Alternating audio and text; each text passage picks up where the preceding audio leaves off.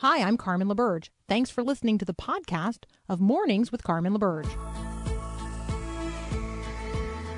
Inspiring you to bring God back into the conversation of the day. This is Mornings with Carmen LaBerge on Faith Radio.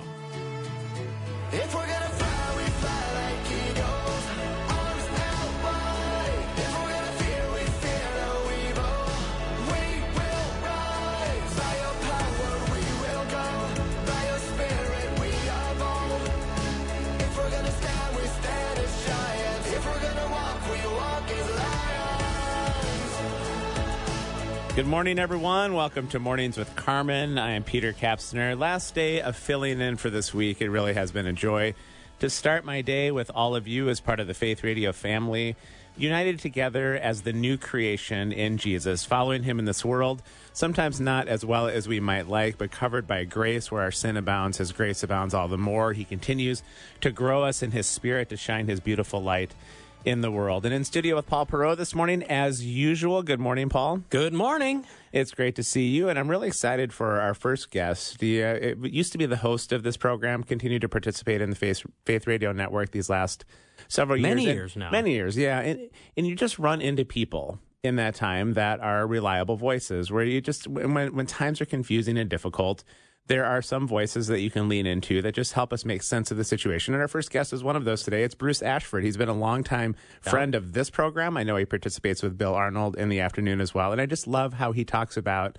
the intersection of Christianity with our public witness, how it works in the public square. Exactly. And it's something I've appreciated. He's inspired me to do a lot of things, a lot of reading, and I so appreciate it. Well, and I think all of us are aware that Christianity has been increasingly moved to the margins of society in ways that it doesn't necessarily hold the same sort of institutional influence that it once did.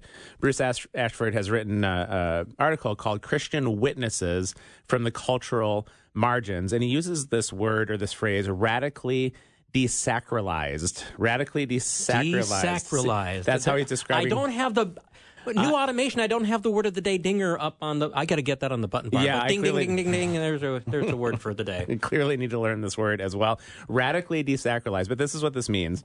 It basically just simply means that Westerners are attempting to increasingly manage life without God. God has been taken out of the center of the public square. And it's something that I know Carmen addresses quite often. You as Faith Radio family will often text in, and please do again today as I'm talking with Bruce and throughout the morning at 877-933-2484, talking about this desacralization, or the fact that Westerners are increasingly attempting to manage our lives together, but this time now without God.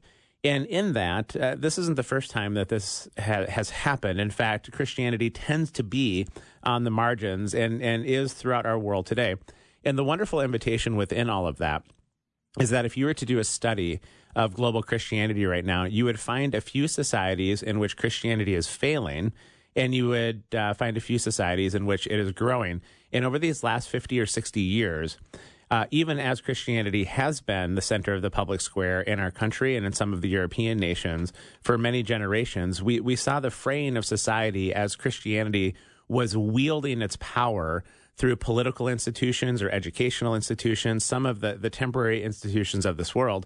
And we saw the fraying of Christianity in a lot of ways in that time. But where it's growing in Latin America, in Southern America, or South America, in Asia, places in Africa, Christianity has been on the margins in those places for a very long time. And we see this vibrancy emerging in the public witness of believers. And so Bruce and I are going to talk a little bit about what it means to move towards a society that, yes, we have been desacralized, or God is not necessarily the center of the public square, but maybe that was a version of God that needed to be removed from our consciousness so that we can once again walk in a little bit more of a purified kingdom kind of way that isn't attempting to exercise our power through political measures. It just simply is living as a new creation community, being empowered by the Spirit to bear witness in the world. So up next, we'll be joined by Bruce Ashford, and you can again text us in any questions or thoughts that you have. Love to hear from you these mornings.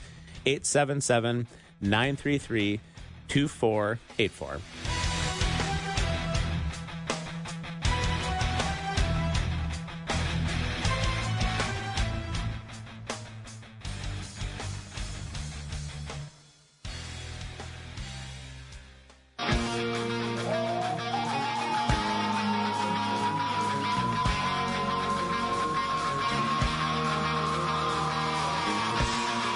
Remember the first time I heard that walk-up music, and I thought, can we have a Christian radio station that introduces somebody with Guns N' Roses? And that's as good as it gets as far as I'm concerned. Good morning, Bruce.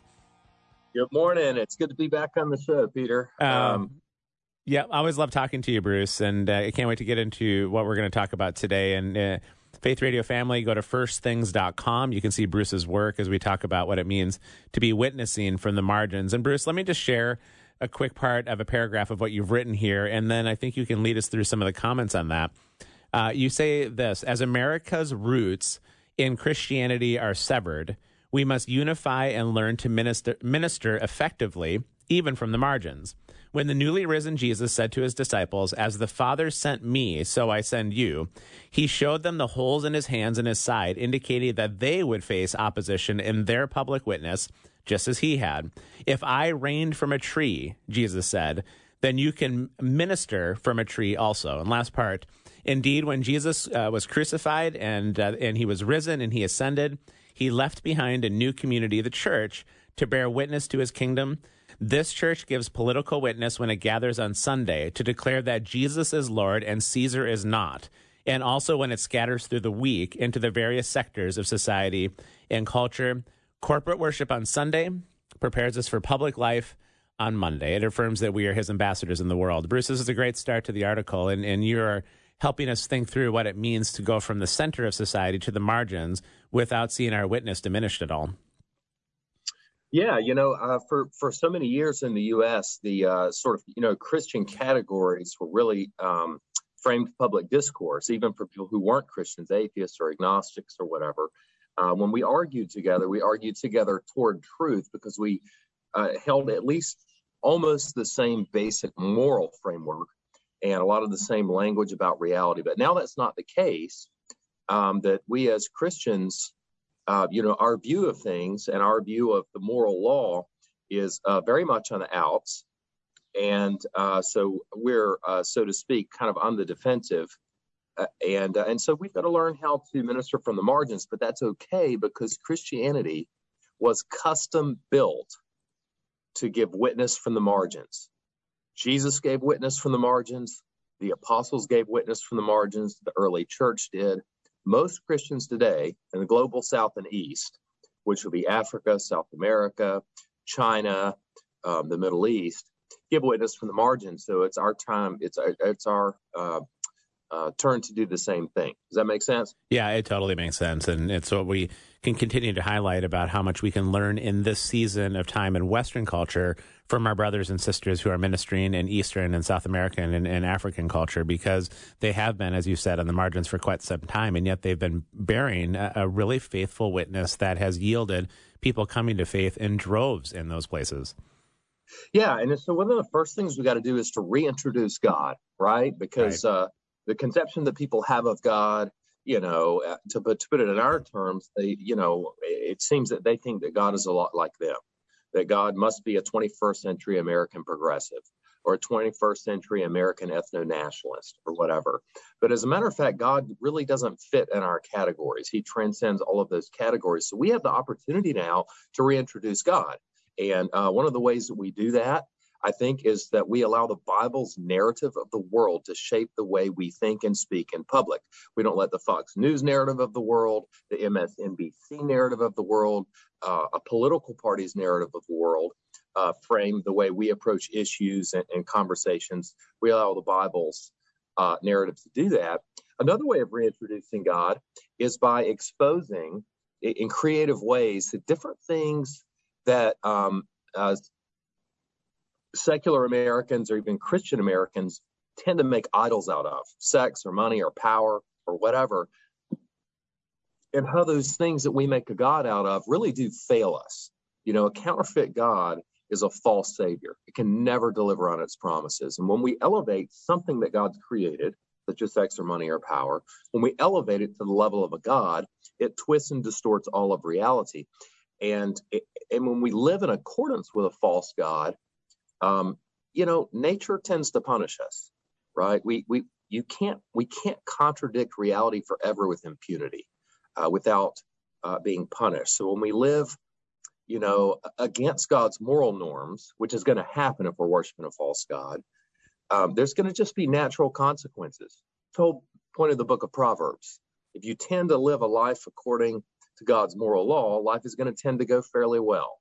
If you tend to live a life against God's moral law, life is going to tend to not go so well. So we want to recenter God. Now, if we're going to recenter God, we have to decenter the self. We have to take ourself out of the center of the world with the way we talk, with our attitude, etc., and move ourselves out of the center so that we can move God back in. And then two more quick points. A third is, we live in a day where Americans are very polarized, and in some ways, rightly so. We're like one nation with two cultures. A Judeo-Christian culture and then a culture full of false gods. And but most of the public debate these days is framed in terms of a secular worldview. And we have the opportunity, since we operate primarily out of the Bible's narrative, and since we, hopefully at least, have God at the center of our discourse and his moral law framing the way we talk, we can reframe the hot button issues in society so that it becomes clear that we're not merely beholden to some political party's narrative. We're not merely beholden to the narrative of some cable news network. And so we can frame the way we deal with sex or money or power or whatever the hot button issue is in a distinctively Christian way. And then the final thing is that we can revitalize cultural institutions. Now, that's a huge phrase, and people are like, "Come on, Ashford. I mean, my name is Frank, and I drive a truck, and I'm a elementary school teacher. How am I going to revitalize a cultural institution?" Well, cultural institutions, the most important ones are family and church. I mean, marriage and family is something instituted by God, and so is the church. And each of us can contribute to the health and flourishing and well-being of our own family and our own church.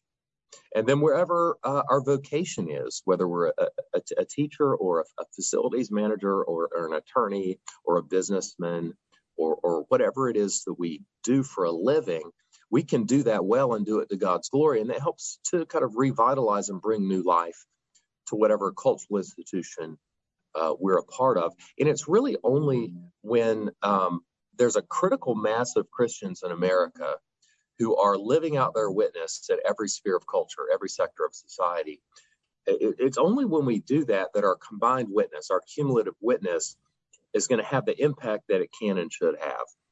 So those are a few thoughts. Yeah, it's super helpful start here, Bruce. We'll just go through those four real quick, and then we'll step away for a moment and come back and talk about how we can practically engage in all of those. But your four thoughts were that we need to take ourselves out of the center of the equation. We need to reestablish and commit to understanding what is the narrative of God's kingdom versus the narratives of Fox News or Donald Trump or Joe Biden or any political party. And then from there, we can begin to look at the disputed issues from a kingdom point of view versus a political one. And then finally, we can exercise that within our families and our churches as we seek to revitalize those places as places of public witness. That's Bruce Ashford. We're chatting about how we can minister from the margins as Christians. More to come in just a minute as we talk about then how do we engage in all of this as disciples. This is the kingdom, heaven coming down to the corners of the earth. This is the kingdom. Welcome back to Mornings Without Carmen. I'm Peter Kapsner, filling in for one final day this week on the 17th of June. It's been a delight to be with all of you, and it certainly is a delight to be with Bruce Ashford this morning. We are talking a little bit about how we can continue to be empowered as witnesses in our society, even as Christianity itself is moving increasingly to the margins. And Bruce, let's talk about a couple of these things in terms of how we understand ourselves as disciples that you've outlined on your article here, in your article, firstthings.com. And one of those things is to take yourself out of the center of the equation and then also recommit yourself to understanding the narrative of God's kingdom. I think we live in a Western narrative in which we believe that we can be whatever we want to be, or you have your truth, or live out your dreams and hopes, and you're entitled to some pursuit of happiness. Bruce, those are all Western ideas, and however helpful they may or may not be, I think we can safely say that those Western ideas of being whatever you want to be or pursue happiness as seen by you, those are not ideals of the biblical narrative. And so taking your self out of the center of the equation and looking at what it means to be a kingdom person, where you are a servant to the king and you've given up your life, is a very different narrative. Yeah, it is. I mean, take, for example, the pursuit of happiness. What that means in secular language is quite different from what it means in Scripture, because what it means in Scripture is if we want to have a deep level happiness, the kind of joy that doesn't come and go, even when we are sad or despairing or experiencing grief on the one hand, or are in a really good position on the other hand, if we're going to experience the kind of joy that the Bible talks about, it's going to have to do with living in conformity with God's will for our life and flourishing, because, we can't, we're not really the captain of our own lives. We might think we are, but we're not. And it's only when we've handed over the wheel to God, who is the true king of the world, it's only then that we can genuinely, be happy. And again, recentering God is living within the Bible's narrative of the world and seeing things the way the Bible sees them. And it's, showing that living in conformity with Him rather than with false gods, sex or money or power, or the approval of other people. It's that sort of a life that brings us happiness. So any given societal goal, when expressed in secular terms, is going to be not quite right, or it's going to be very, very wrong, one or the other. And so we want to take ourselves out of the spotlight and put God back in. And then one of the ways of doing that, because a lot of times we're like, well, how do I do that in such and such arena of my life, my leisure, my workplace, my political conversation, is to ask three questions. These are three simple questions, and each of the three questions aligns with one of the Bible's three plot movements: creation, fall, and redemption. So the question that aligns with creation is, what is God's creational design for this sphere of life that I'm in, whether it's entertainment and leisure, or my workplace, or political discussions? What did God intend for this sphere? The second question is, how has it been warped? How has this sphere of culture or this activity been warped, corrupted, misdirected by sin and by people worshiping false gods? And then the third is, how can I, as a Christian, help redirect toward God what's been misdirected toward false gods? How can I help bring healing to a situation that's been corrupted? How can I bring something back true north that has been warped?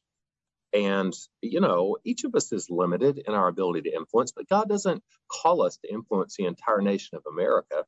He just calls us to be an influence for Him in whatever pocket He's put us in, whatever network of people we've got, whatever set of activities we do, that we can make our contribution in those ways that might seem limited, since we're not people of great influence. None of us is Joe Biden, thankfully, or Donald Trump. We're persons who are a bit more limited. That's okay, because God works through, the Bible says, the foolish things of the world to confound the wise. And when you talk in these ways in terms of how we can just move in our regular lives, we've just got about a minute left or so, but one of those places you do reference in this article is the revitalization of the family. And we are now in about the third generation of seeing the disintegration of the family, the redefinition of family. There's just been a lot of confusion and fog in this topic. And I'm sure a lot of people listening this morning are living in some degree of broken family, but family is a generational play. And even if you can't see the fruit of your efforts in trying to bring back together your own family in some ways, that your efforts now are not at a loss. You may not see that fruit for generations to come, but you can still enact your faith within your family in some ways that, who knows, grandkids, great-grandkids, many generations to come will benefit from that. Yeah, I mean, most of us find our way in one way or another, find ourselves in a situation in which there's some sadness. It might be that a grown child has walked away from the faith, or it might be a separation or a divorce, or it might be, a child who's got some challenges, some sort of physical handicap or whatever. But what we can do is whatever we can do.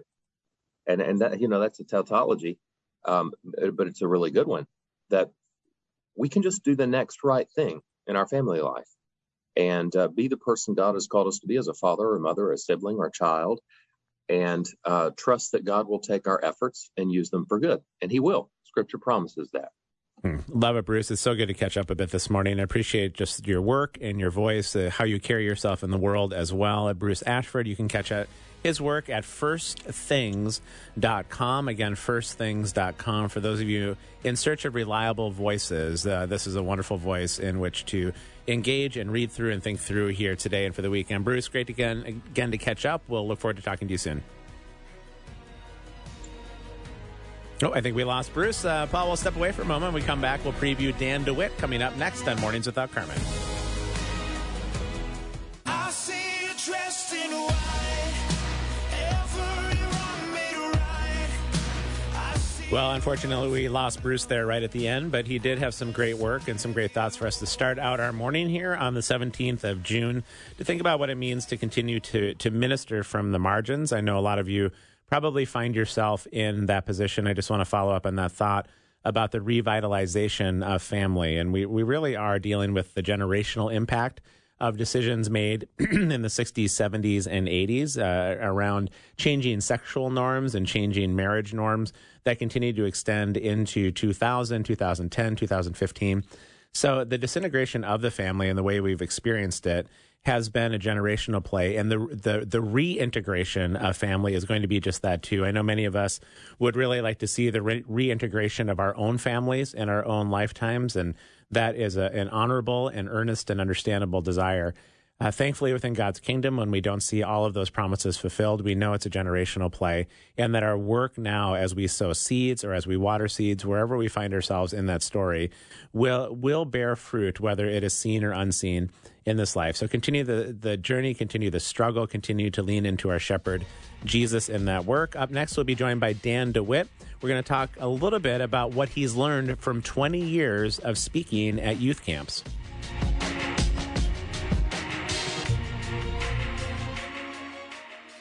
You say you want a revolution. Well, you know, we all want to change the world.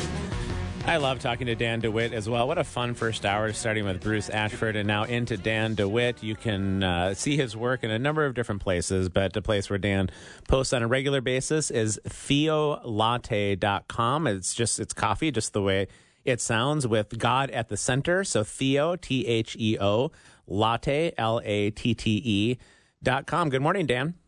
Good morning, Peter. It's so great to be on Mornings Without Carmen with you. It's just, I mean, I can't think of a better way to start the day, right? And Carmen has done such a good job at this show, just helping think through so many different topics with a Christian lens. And you're such an important guest in the midst of all of this. You've actually had a slight change in life in terms of your job, right? I have, and so it was just announced on Monday that I've accepted a new role with SBU, which is Southwest Baptist University. It's based in Bolivar, Missouri, which people ask me what that's close to, and the real answer to that is actually nothing. And so if you know where Springfield, Missouri is, it's close to that, but it's just a wonderful Christian school, liberal arts university, where I'm going to be leading worldview studies, a center that's going to help equip liberal arts students to think about their faith and how that applies to everything they do. And I just couldn't be more excited about it. The president there, Rick Melson, is a longtime friend of mine, and he's been president there for a year and kind of gave me an offer that had all the kind of things I want to do wrapped up and with a bow on it. And so I'm really excited about that. Well, that's wonderful news. And I know that you've been working with young people for a while, and we're going to talk a little bit about what you've learned from so many years doing work at youth camps and ministry retreats. But before we do, let's go to your blog at theolatte.com. You posted an interesting short article here that is titled A Conversation with Humility and Grace. And let's just say that humility and grace have had a tough go of it in our country these last several years. Yes. So what do you see in terms of how Christians can potentially, and we talked with Bruce Ashford at the start of this hour, that Christians are ministering from the margins now. One of the ways in which we can minister is be people of humility and grace in a country that simply isn't really exercising that very effectively these days. Well, Peter, so my response when you asked was just yes. That was a rather concise. Sorry about that. No. Yeah, it is. Yeah, I think it was one of those self-evident statements, right? As a host, you just try to say the obvious from time to time, and that is about as obvious as it gets.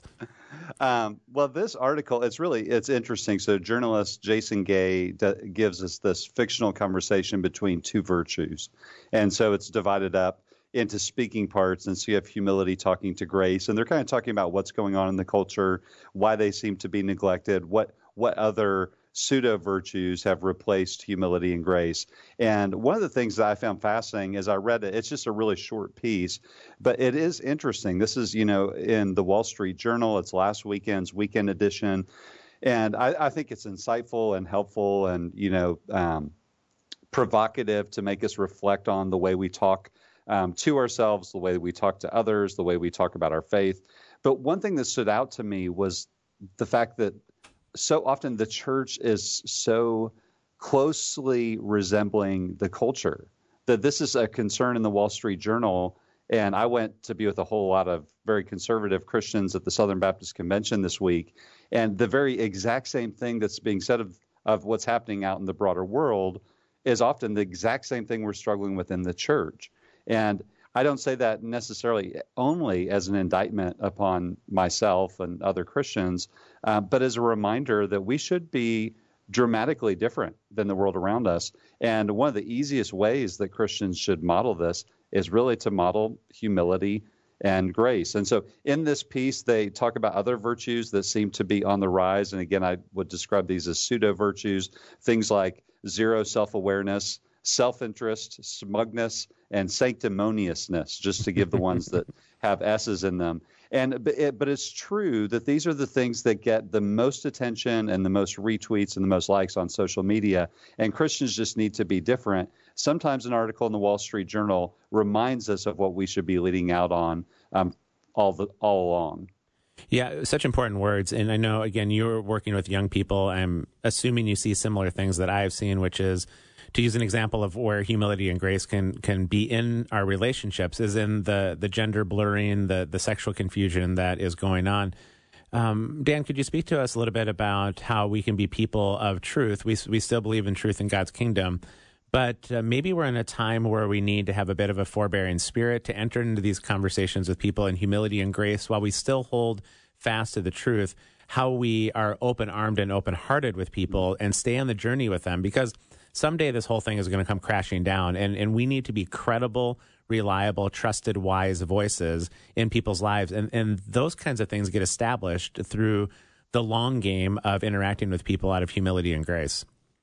Absolutely. I think one of the ways is to start by asking the question, what are the ways that people have most connected with me personally and ministered to me?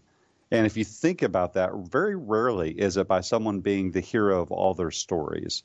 And I think our scars often minister far more to people than our trophies, just because when people see our vulnerability, us being sincere and real, that connects with people. And so I think one of the ways that we have to do this is just begin by recognizing that we too are fallen, we too are human, and that is where empathy can begin to develop, so that we're not just speaking about some cultural issue as though we're completely detached from the culture.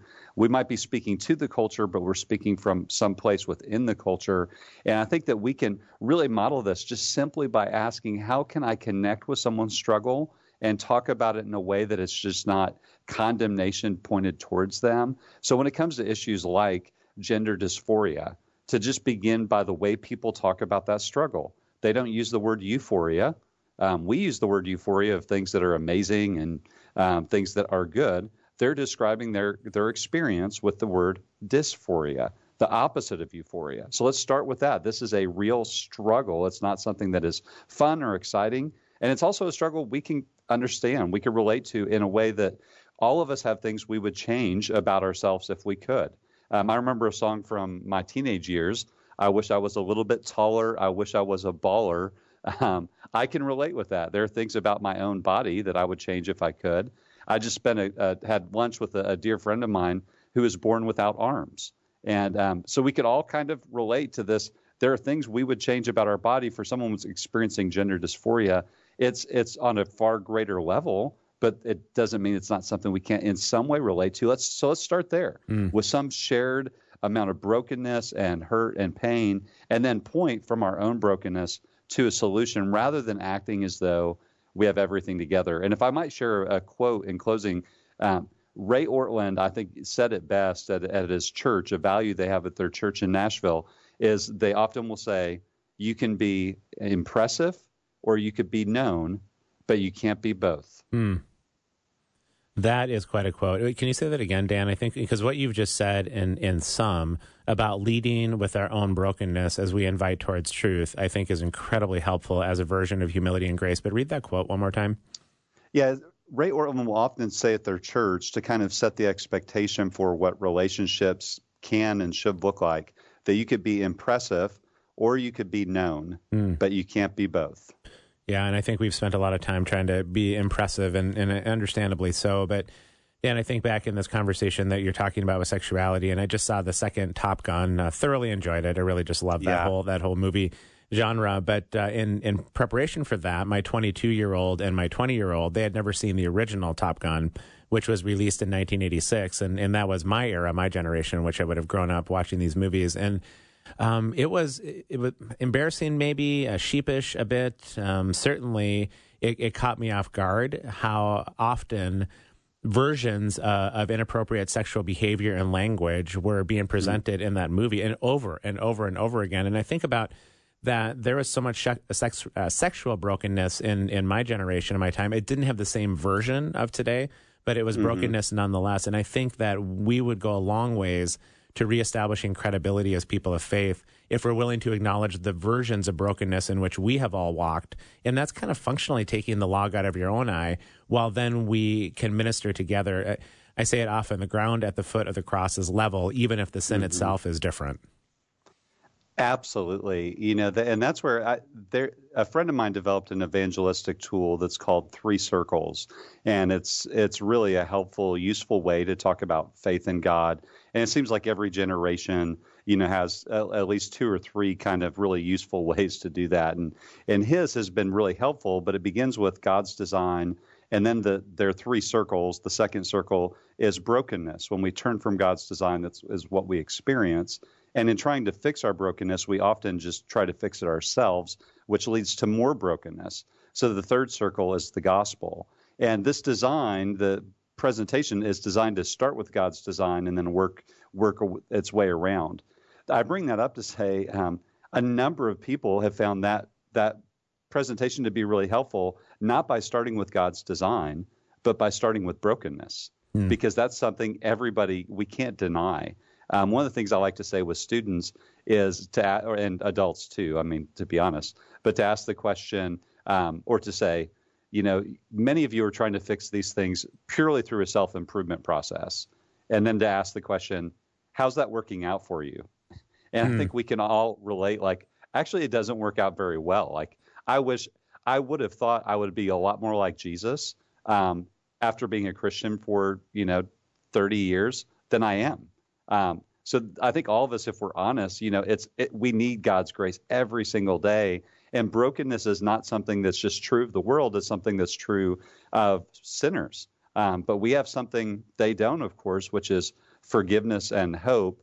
But when we deny the reality of our own struggles, we put a wall around our witness where we can't connect with other people who don't know God. And we also put a wall between us and other Christians who really are a bit more open about their struggle, and sometimes in ways that they just can't hide or deny. And they look at us and think, you can't relate to me because you're somehow kind of the perfected Christian. Yeah, as you're talking, Dan, I'm thinking about the Apostle Paul, who I'm not sure there was a more impressively credentialed person about whom we can read in the New Testament, and yet his language was always along the lines of, I have this treasure in this earthen vessel, that the all-surpassing power of God may be made known through my own weakness. And I think that what you've said is really important and something that we can actually hold on to as an easy way to engage in conversations is to lead with our brokenness. That vulnerability really does break down a lot of barriers. We got to step away for just a moment. When we come back, you also released your thoughts on what you've learned in 20 years of being a youth camp speaker, and there certainly is a lot of good news in the next generation. Absolutely.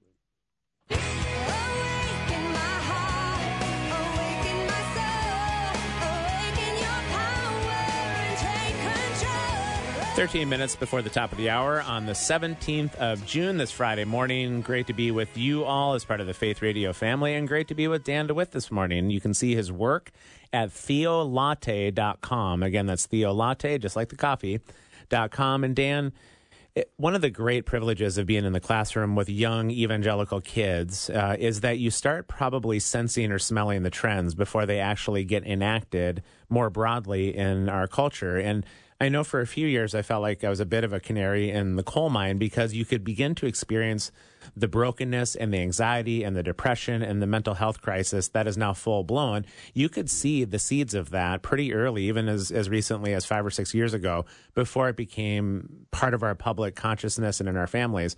On the flip side of it, you working on the front lines with kids, I can probably safely say that out of these ashes of the mental health crisis, we are seeing some hope emerge. You've seen some of that even as part of your 20 years in youth camp. So just take us into a few reflections of what you're noticing from the past, but also what you're seeing today.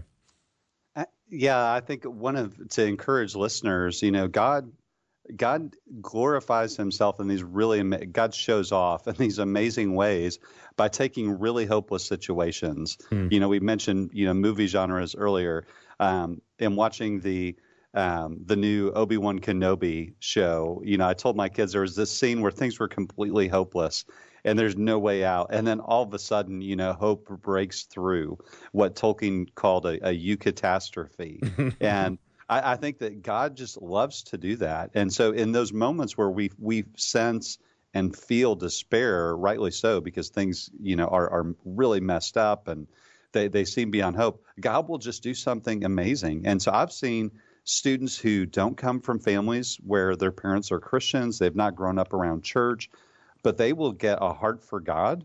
And I've just seen their spiritual growth be absolutely amazing, exponential growth. And they have the ability to, as real people living in the real world, to still really be this amazing witness where I'm convicted by, what I'm hearing about these 16, 17-year-olds. So in speaking with youth camps, I feel like over the years, students have really shaped me, hopefully as much as I've been able to invest in them.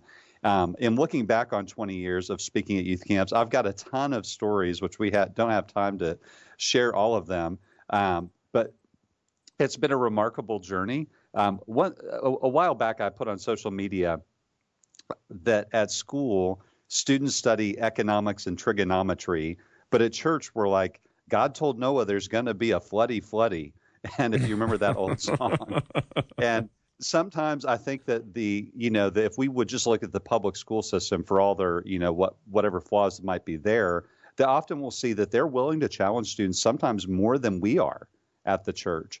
And so one of the reflections I had is that students are ready for big teaching.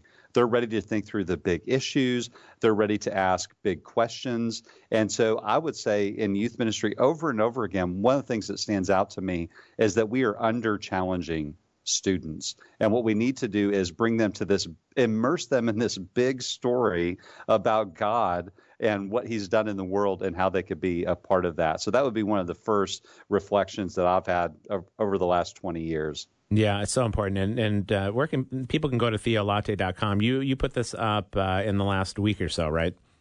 I did. Yeah, it's so worth reading through these because one of the statements that you made goes back to what we have been talking about, and that's anxiety and depression. And you write that they're spoken of far more often at youth events than I've ever taken note of before. And then you said this phrase, I think it was quoting a fellow conference speaker. You said this, in the past, students needed to be convinced that they were sinners before they really considered the gospel. Today, they need to be convinced that they're not worthless before they consider the gospel. And I just maybe read that one more time because I think many of us have grown up in the kind of gospel situations in which you try to persuade people to accept the gospel through their own sinfulness, maybe fear of God, all of these different methods that have had what I would say is mixed results at best. And in this particular case, you're saying that what you're noting is there's such a I suppose, a psyche of worthlessness that we see among young people. And how do you help them say, no, there is value here without false hope, but still speaking value in the gospel? Yeah, I think that, and again, like my friend's 3 circles paradigm, that to just start with God's design. And there are times where, every conversation about faith is contextual and is personal. And so I don't want to say that there's one right way, but I think the reason people have found that paradigm is more helpful to begin with brokenness is because in the culture today, it's not so much that we've been raised so closely influenced by Judeo-Christian worldview that we assume we're righteous. I think that the students that I'm encountering are actually on the other end of the equation, not that they're not influenced by Judeo-Christian worldview, but they don't assume they're righteous. They assume they're worthless. And I think one of the challenges that teenagers have faced in recent years, and this isn't new, but I remember it was talked about probably 10 years ago, a lot more than it is today, but it was self-harm and cutting. And I don't hear as much about that today, but I think that that's probably I'm sure it's still out there, but it's not to the degree that it used to be, kind of like the first thing youth leaders would ask about in a Q&A session, like how do we help our kids with cutting? But cutting would be an example of they need something to feel real and in control. And what needs to be going on in a person's life, what must be going on in a person's life, in their heart, for them to cut themselves to feel alive. And that's the kind of person who doesn't need to be reminded that they're a sinner necessarily, first and foremost. They need to be reminded, how much does God love you so much that he didn't spare his own son? That's how much worth you have. And I think of the story of the prodigal son.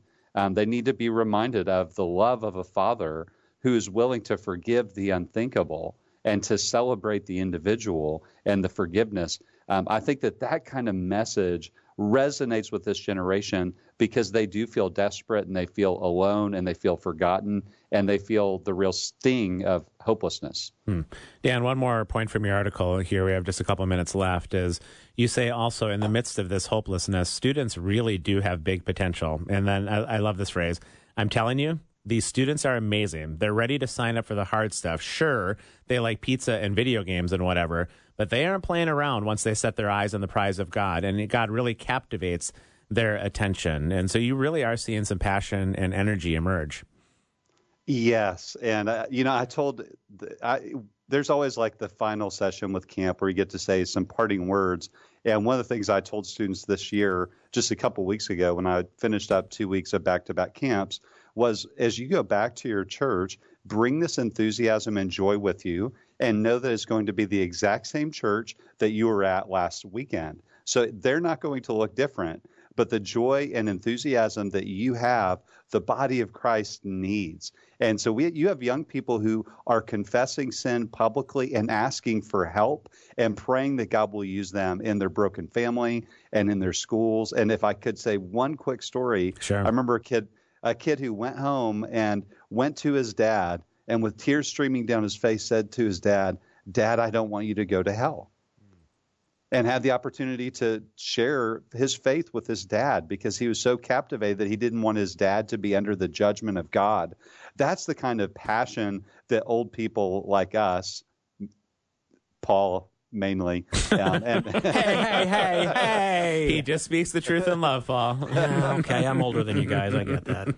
But, that's the kind of, the body of Christ needs that voice, and we need to be reminded of what it looks like to be broken and yet made whole by the story of God in the Bible. You're the best, Dan, and we really just love your voice as part of this program. Looking forward to catching up off the air as well. Once again, Faith Radio family, head to theolatte.com to catch Dan's ongoing work. Have a great weekend, Dan. We'll talk soon. Thanks, Peter. And take a short break and wrap up hour 1 of Mornings Without Carmen for the 17th of June.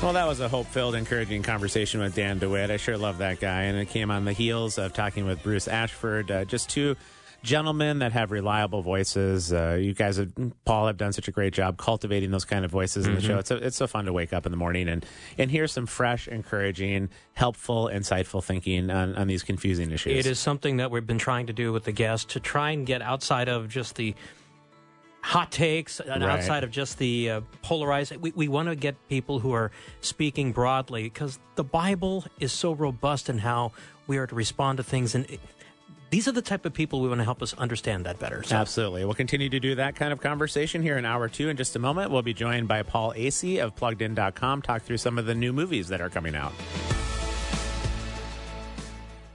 Thanks for listening to this podcast of Mornings with Carmen LaBerge from Faith Radio. If you haven't, you can subscribe to automatically receive the podcast through iTunes or the Google Play Music app. That way, you never miss an episode. It's also available anytime at myfaithradio.com.